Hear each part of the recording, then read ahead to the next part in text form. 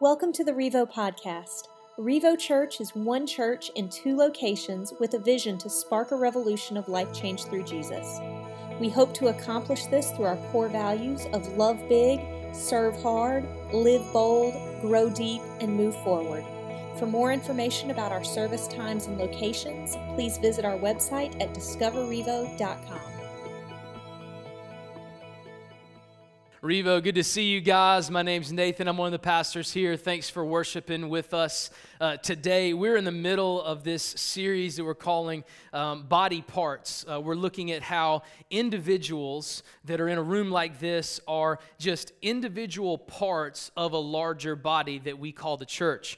Scripture talks about how each person within the body has a specific part, a specific role to play, something that is extremely important to where if you're not here, it makes everyone suffer. If we don't step up and say, all right, this is what God has done for me, this is what He's given me, this is what He's called me to do, if we don't fulfill that role, then not only do we hurt ourselves as individual parts, but we end up hurting the body as a whole as well. And so it's been fun just to kind of journey through this, and we're going to talk this morning, keeping on that same line.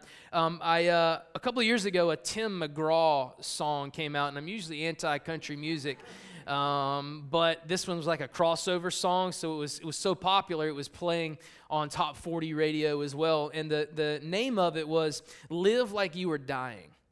And I would sing it, but then you would feel like you were dying this morning. And so I will just explain some of the words to you.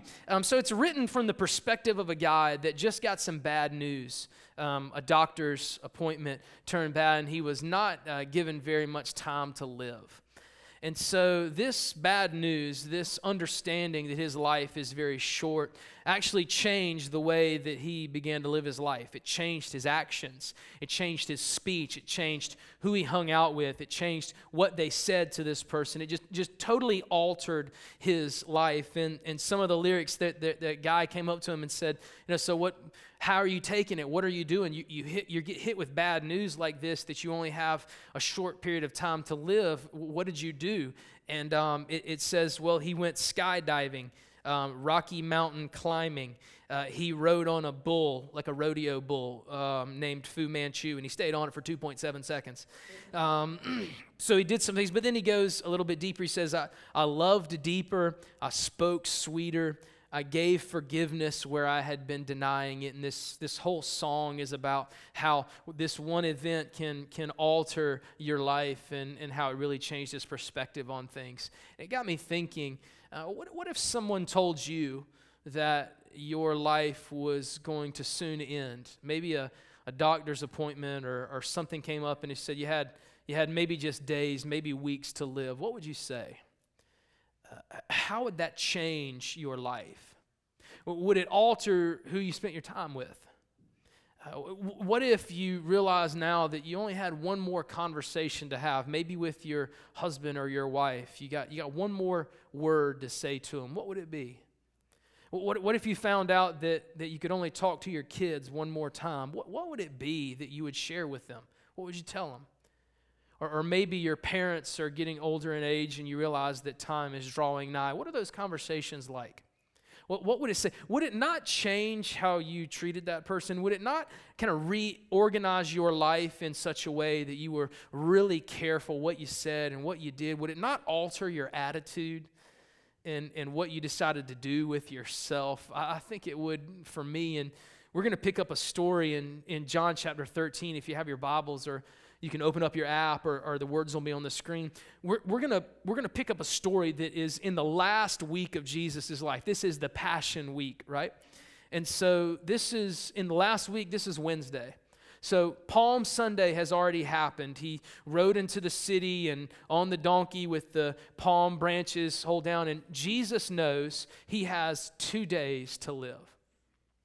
What if someone told you got 2 days left? What would you say? Who would you spend your time with? What would you talk about? How would that alter your life? Well, we're going to get an insight. Jesus knew time was nigh. In verse 1, this is where the story picks up. He says, it was just before the Passover festival. Jesus knew that the hour had come for him to leave this world and go to the Father. Having loved his own who were in the world, he loved them to the end. So Jesus realizes it's Wednesday. I've got 2 days left. 2 days until he goes through the most bloodied, graphic death that a person could suffer. And in John chapter 13, he realizes this will be the last time that I gather these 12 disciples. These men that have followed me for 3.5 years, this will be his last intimate conversation with all of them together in the same room before he is arrested the very next day and crucified 2 days later. What do you think Jesus said? What do you think he would have communicated, knowing that this is it, guys? This is my last chance, last conversation that we're going to have together. Like I'm one of these guys that believes that in Scripture, every word that Jesus said was important. Every word that Jesus said was weighty. Every word has significance and impact on our lives. But I can't help but to think that when Jesus realized he had 2 days left, that he chose his words very wisely. That he knew every waking moment that he had needed to be calculated. He needed to think, what do I want to say? Who do I need to say it to? And it just seems like this idea of don't mince any words. Don't waste any more time. The countdown began 48 hours and I lose my life.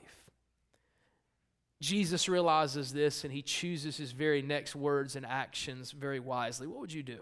What would you say? What would you choose to communicate in your final hours? And who would you communicate it to? We see what Jesus does in his final hours. In verse 3, it said, Jesus knew that the Father had put all things under his power and that he had come from God and was returning to God. Verse 4, so he got up from the meal, took off his outer clothing, and wrapped a towel around his waist. After that, he poured water into a basin and began to wash his disciples' feet, drying them with the towel that was wrapped around him. So we start with a power statement here, right?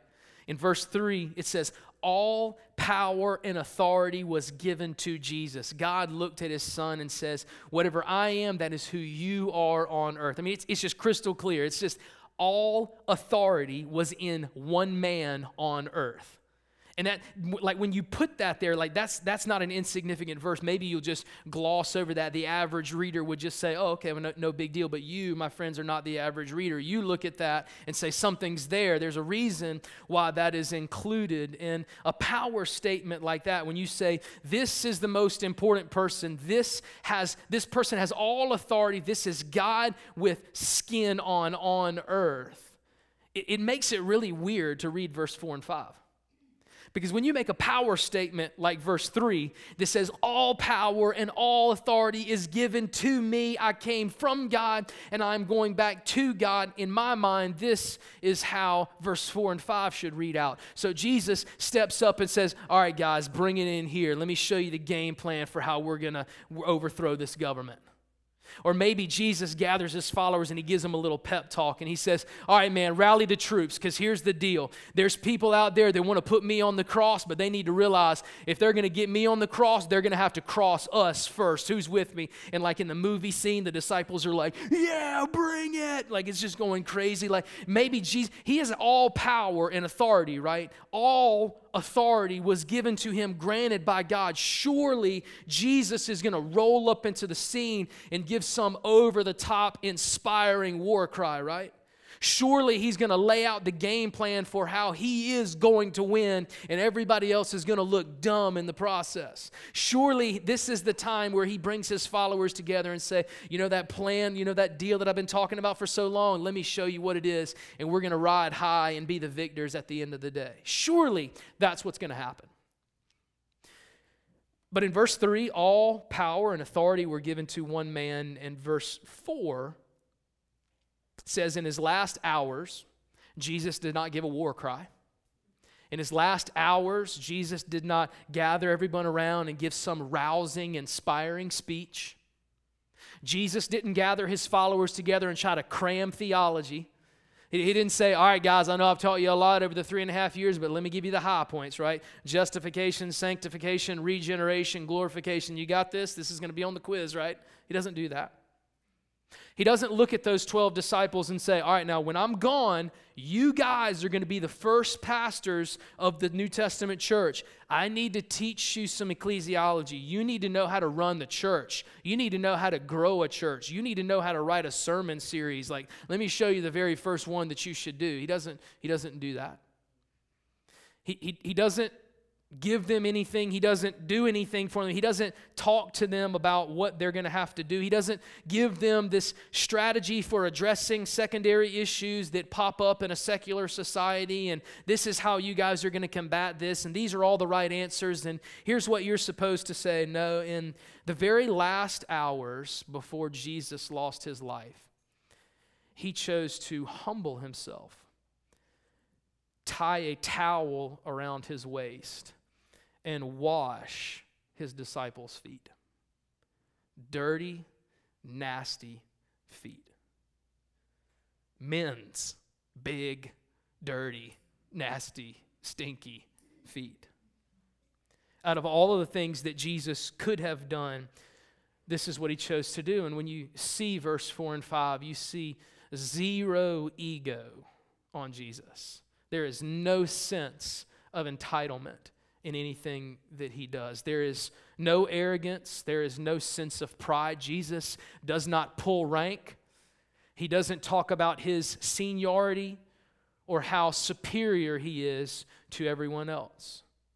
Another thing we don't see is Jesus reluctantly taking the robe off, putting a towel around his waist, and murmuring underneath his breath, why do I have to do this? Why didn't somebody else step up and do this? It's befuddling to me that the leader, the top dog, the big guy has to do this. Did no one else see that everyone's feet needed to be washed? This is unbelievable that I'm having to be the servant. No, that's not what Jesus said.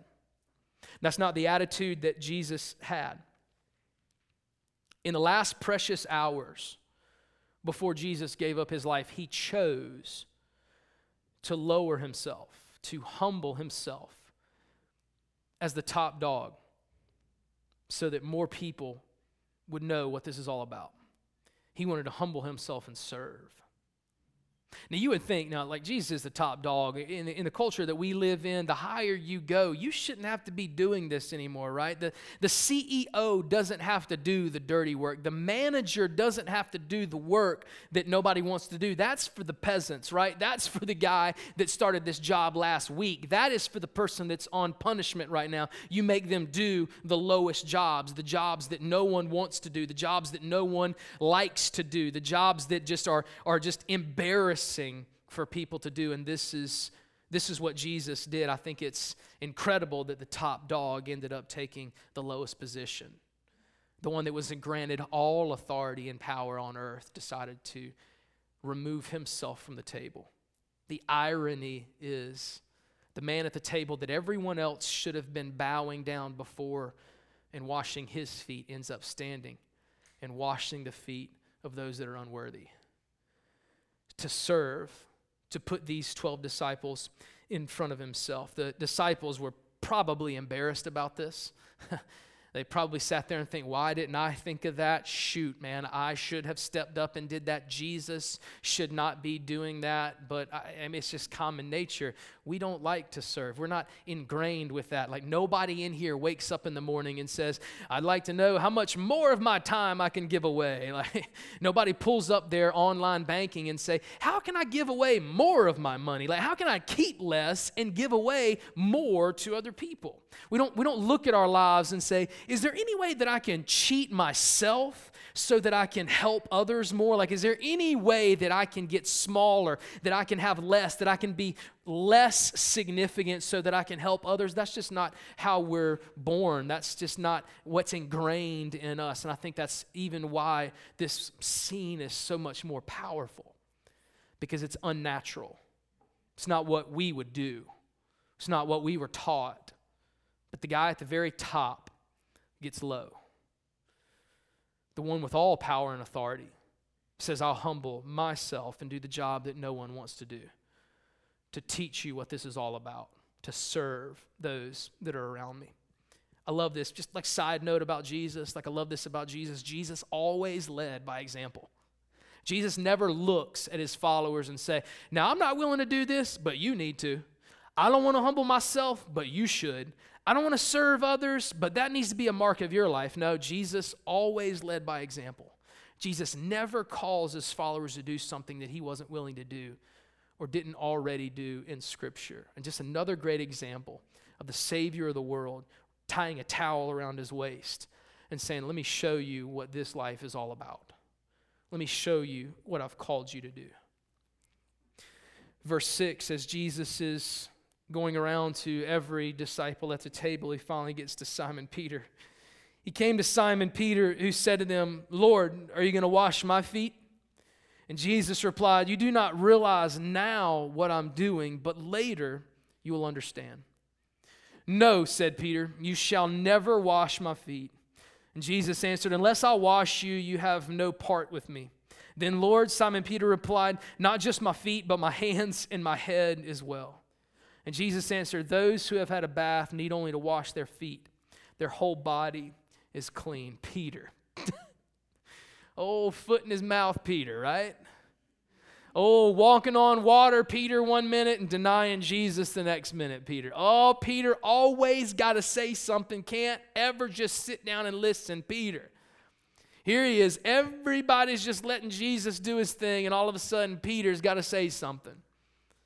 Man, I hate to admit this, but like I identify with Peter more than any of the other disciples.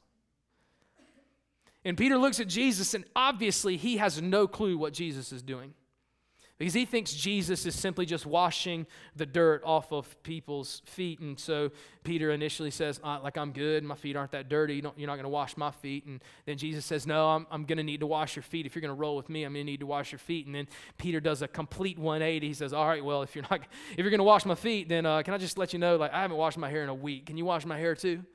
And I got some gel in my bag, and I need to put it in there, but I don't need to wash my hair first. And Jesus, I don't know, you've been with us, but you know what it's like to walk around in the Middle East, in the middle of the desert, in the middle of the summer. Like, I feel like our motto is back sweat when we hang out with you, Jesus. So can you help me out a little bit with my back as well? And come to find out, Jesus, I've been meaning to tell you about this, but about a week ago, I ran out of deodorant.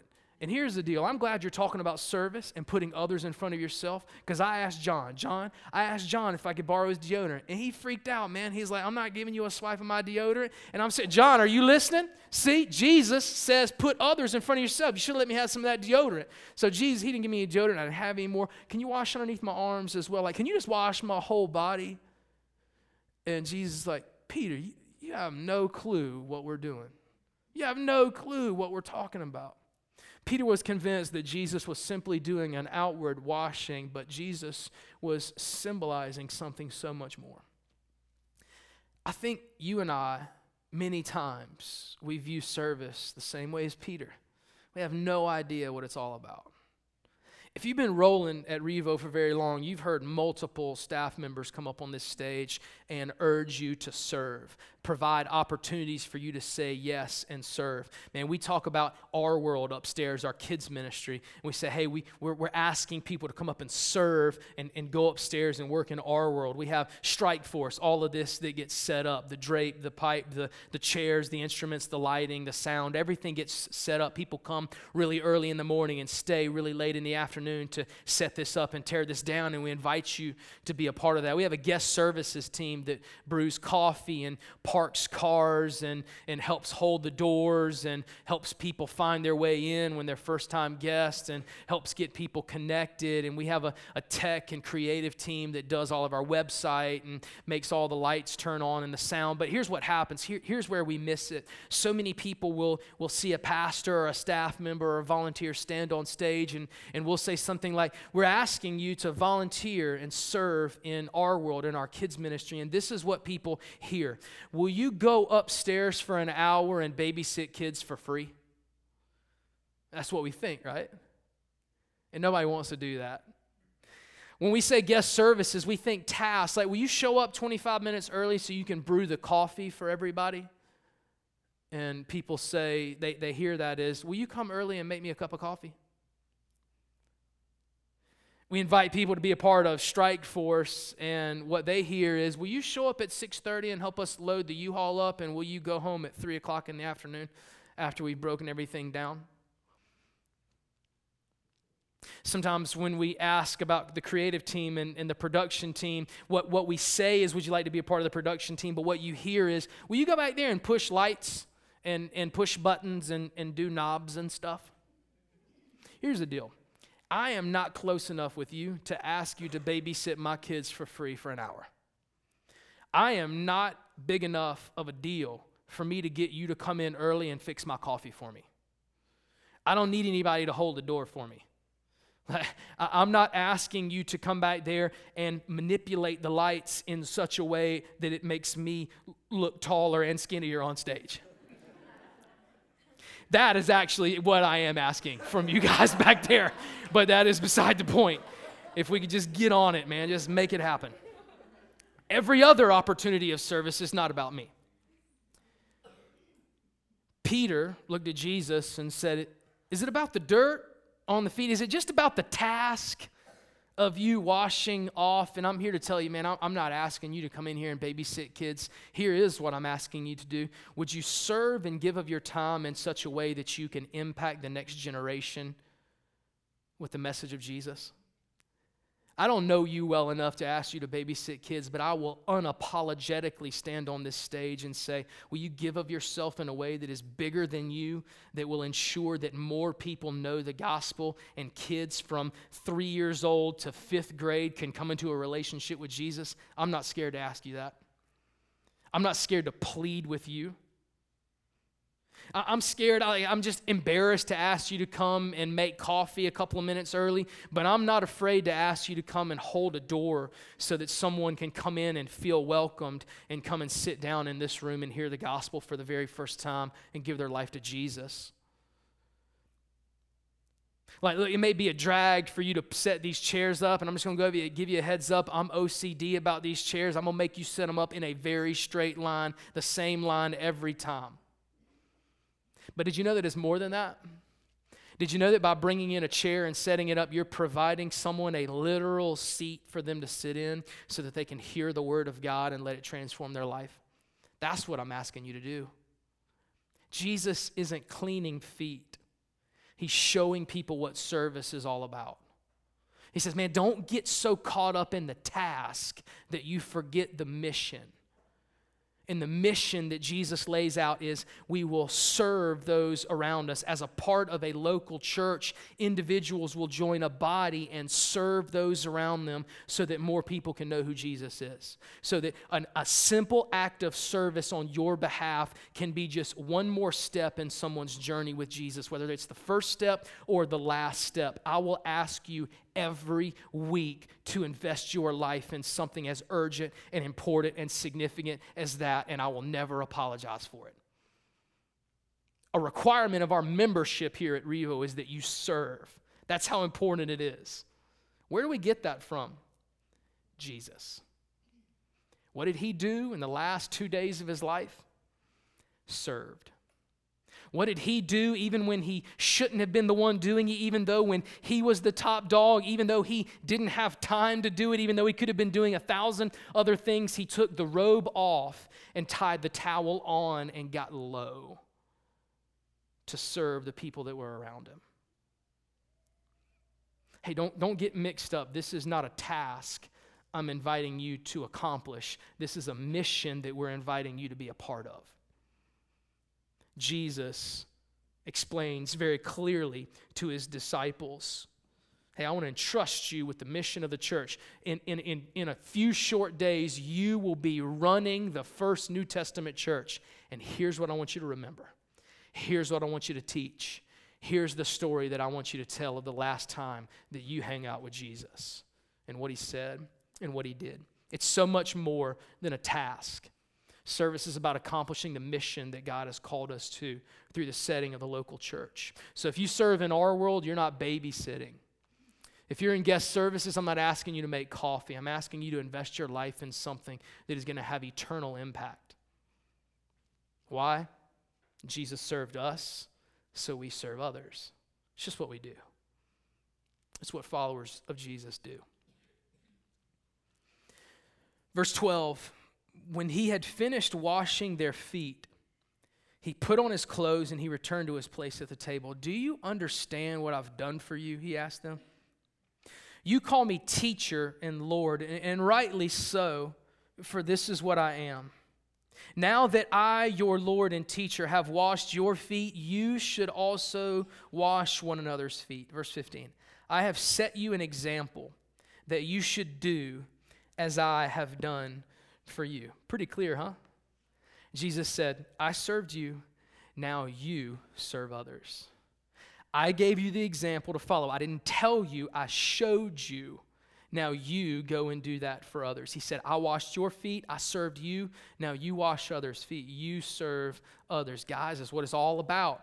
Last 2 days of my life, and this is what I want to choose to share with you. Tell me that's not weighty. Tell me that's not loaded with significance, that Jesus would choose to do this. Here's the deal. All of us that are followers of Jesus in this room are called to tie the towel around our waist and serve others. Paul references this very passage in the book of Philippians chapter 2. He says this, do nothing from selfish ambition or conceit, but in humility count others more significant than yourselves. Let each of you look not only to his own interest, but also to the interest of others. Quite possibly the most difficult verse in the entirety of Scripture. You want to know why? Because we aren't wired like that. We are trained to look out for ourselves. We are trained to make sure that we are taken care of first. We have defense mechanisms in our lives that are designed to protect us, to take care of us, to cater to us. And here, Paul says, remember that story of Jesus in John 13? Remove all selfish ambition and vain conceit and put others in front of yourself. Hey, be like Jesus and go low. Humble yourself, not serving yourself, not doing what's best for you, not dominating all of your resources and all of your time, just focus on you. Pull a Jesus move and go low. Humble yourself and serve others. I want to give you a next step this morning, man. I hope in every one of my sermons, we don't just teach the Bible, but we say, so now what? So what do we do, man? We hear a great story of Jesus serving his disciples. So what does that mean for me? What is my next step? I want to lay that out for you. I want to give you a challenge. I guess what I'm going to call the 1 hour challenge. All right, so 1 hour challenge is what I'm going to call it. And here's the deal. I know that not everybody is going to be willing to take their next step with Jesus. Not everybody's going to be willing to do that. So here's what I did. I said, let's take all of the 6 services on the 2 campuses that Revo Church does. Let's take half of that. Let's take 200 people. What if 200 people took the 1 hour challenge? Here's the challenge. Would you be willing to serve 1 hour a week? 1 hour a week for a year. Here's what happened. I broke it down. If we serve 200 people, were to serve 1 hour a week for an entire year, that would be 10,400 hours. You put them all together, that's 260 straight weeks. If 200 people decided they would give of themselves just 1 hour a week, that would be just like Revo Church hiring a full-time employee that worked 40 hours a week for 5 years. If 200 people would step up. Now, you may be saying, like, Nathan, an hour a week? Like, that's not a big deal, man. Like, if I didn't do an hour a week, nobody's going to notice. It's not going to make an impact. Like, it's not that significant, and I would agree with you somewhat. And that's why it's so important to understand the concept of this series. One individual, one part giving 1 hour may not seem like very much. But when individuals take 1 hour and they join together as a part of a body, we can accomplish something incredible together. Your one act, your 1 hour, your one gift may not seem like a big deal, but Scripture says when you pair it with other people that are moving in the same direction, that are willing to use their gifts for the glory of God and for the renown of the name of Jesus, then something big happens. Hey, Revo Church's vision is to spark a revolution of life change through Jesus. Do you understand that if 200 people took a 1 hour challenge, that we would dominate this city with the gospel? Like, we would spark something incredible. if we took it seriously and we decided that we were going to give 1 hour, just 1 hour a week serving, lowering ourselves, humbling ourselves, and putting others and their interest before us. Think of the impact that that would have. Think of the lives that would be changed as a result of that. A pastor once told me this. He said, Nathan, you'll never be more like Jesus than when you're serving.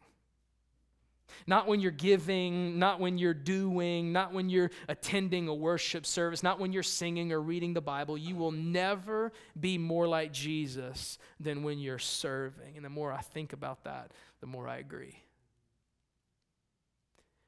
2 hours, one night, with 2 days left in his life, Jesus stands up from the table, takes the robe off, ties a towel around his waist, and said, I will humble myself, and I will serve those around me. And he closes out the verse, says, now that I've served you, now you go serve others. We serve because Jesus served.